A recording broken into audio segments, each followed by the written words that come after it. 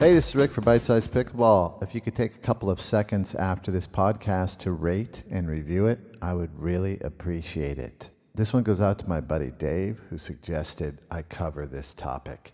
Today we're going to discuss practicing our pickleball on a wall. I wrote an article for Pickleball magazine called The Wolf of Wall Ball. You might think about looking it up after this podcast. It'll give you kind of a refresher of what we're about to cover.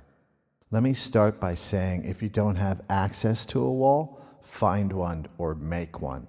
There are now companies that are making these little portable walls. They look like little chalkboard on wheels. They're really effective for dinking practice.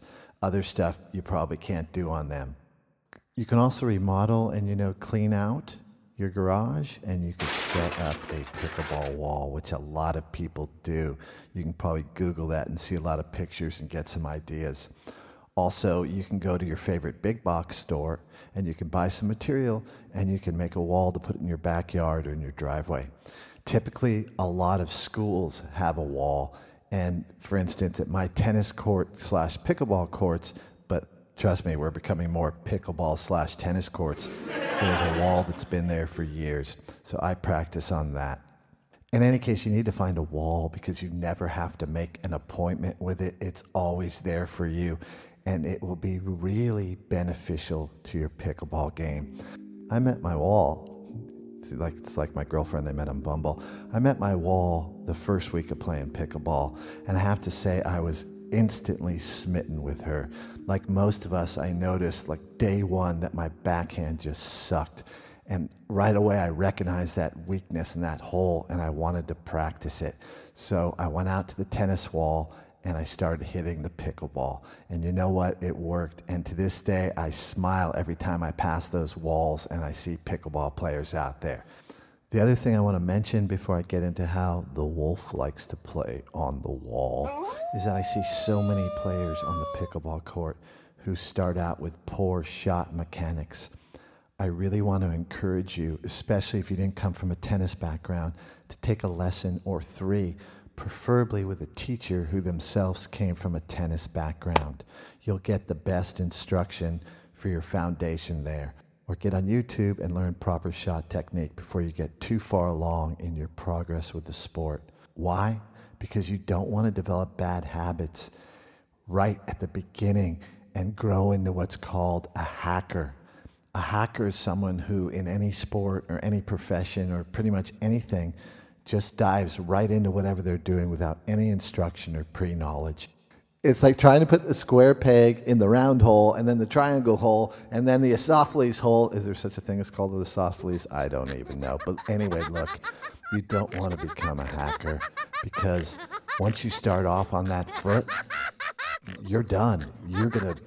You might get good in pickleball, but you're never going to get great if you don't come from a really strong foundation. And in pickleball, that foundation is in your shot mechanics. I can't stress that enough. Proper shot mechanics. And if you've already been playing for a while and you sense you might not have the prettiest shot mechanics, go back to square one. Go back to square one. Get someone to help you and retrain yourself. Have someone else help retrain you. I recently taught a lesson to a friend of mine who's been playing for a couple of years. He was hitting every shot off of his back foot. Think about that. Every shot, his balance was going backwards, and he was hitting a lot of balls into the net. When I changed that, and I said to him every time, I go forward each time he hit it. Forward on your front foot. That's where you want to be. You want to be going forward with your body momentum going forward. His game changed immediately. The other thing he was doing is he was holding his paddle for a forehand with a backhand grip. I changed that too, and these tiny, tiny little adjustments made a huge difference. Sometimes it's these tiny adjustments that'll make your game go to the next level. So don't start out without getting some help if you don't come from a tennis background. Okay, let's get into wall drills. What does the wolf of wall ball like to do against the wall? I'm going to start with beginners. Beginners, you got to start with your backhands. Intermediates, you got to start with your backhands. Advanced, maybe you want to develop a two-handed backhand. Backhand, backhand, backhand. Get comfortable with it so you're not trying to run around it every time and leaving a big hole on the court. After your backhand, just go with the forehands, okay? Backhands and forehands, your ground strokes. Once you get those solid, maybe you can draw some targets on your board and aim for those targets. On my backboard, it's a tennis backboard. So the middle line meets the tennis line, and I try to hit it right there because middle solves the riddle. After you've mastered your ground strokes, start in on your dinking. Backhand, forehand, forehand, backhand, over and over and over again. Remember, you want to be 7 feet away from the wall. Measure it with an app on your phone or some tape. Tape it off, do whatever you can, but measure it. Start dinking. It will build muscle memory. People always say to me, what good is the wall? Hey, what good is shooting baskets in my driveway? I'll tell you what it is. I learned to be a great shooter because I spent hours and hours of my life in my driveway shooting baskets. That developed muscle memory for me. And then I took it out on the real court, and I took it out on the real players, okay? So, you want to dink. After you dink forehand, backhand, alternate. Forehand, backhand, backhand, forehand, etc. Then start to move up and down the wall with your dinking. Get really crafty at it. Get really comfortable and quick with it. Work up a sweat. You can really work up a sweat on the wall. Believe it or not, just dink it. I hope Nike doesn't come after me on that one. But dinking it over and over against the wall will give you a great deal of confidence and muscle memory, just like shooting baskets in your backyard. To recap, we're going to start with our ground strokes, backhands, forehands. Then we're going to move on to dinking. Once you're ready to move into a little bit more skilled territory, we're now going to work on what I really like to do, which is practice my short hops. What's a short hop? Often when you're running in from the baseline and you're trying to get to the non-volley zone, a player will hit it at your feet. Those are short hops, and they're sometimes really difficult to get back. How you do this on the wall is you stand back a ways, you drive it at yourself, and you run towards the wall, and you scoop that ball up, trying to take some pace off it and dink it over the net. So do that a bunch of times with your backhand and your forehand. Hit it hard, run in on it, and scoop it up at your ankles. But probably my favorite thing to do against the wall, again, I start from 7 feet away, which is the distance I'd be at the kitchen line. I like to practice my volley battles, my firefights against the wall. I do it with my backhand primarily. Why? Because when you're at the non-volley zone, your backhand is like 2 feet out in front of what your forehand can be. Does that make sense? And in pickleball, especially when you're at the line, if you take the ball out of the air, you give your opponents less time to react. There are times when you do want to let the ball bounce, especially if you're not really mobile and you're reaching for balls kind of lazy, you can let that bounce. The other time to let it bounce is if you want to do some stuff with it. So stuff for me is fakes. So if I let it bounce, I know that ball's going to give me some time. And I do all these weird paddle fakes and stuff, once again, coming from my basketball background. But I also practice some forehands in case my opponents try to chicken wing me. You know what a chicken wing is? It's when your opponent tries to hit your underarm that you hit with. So for me, it would be my right pit. I don't think I used my right guard today.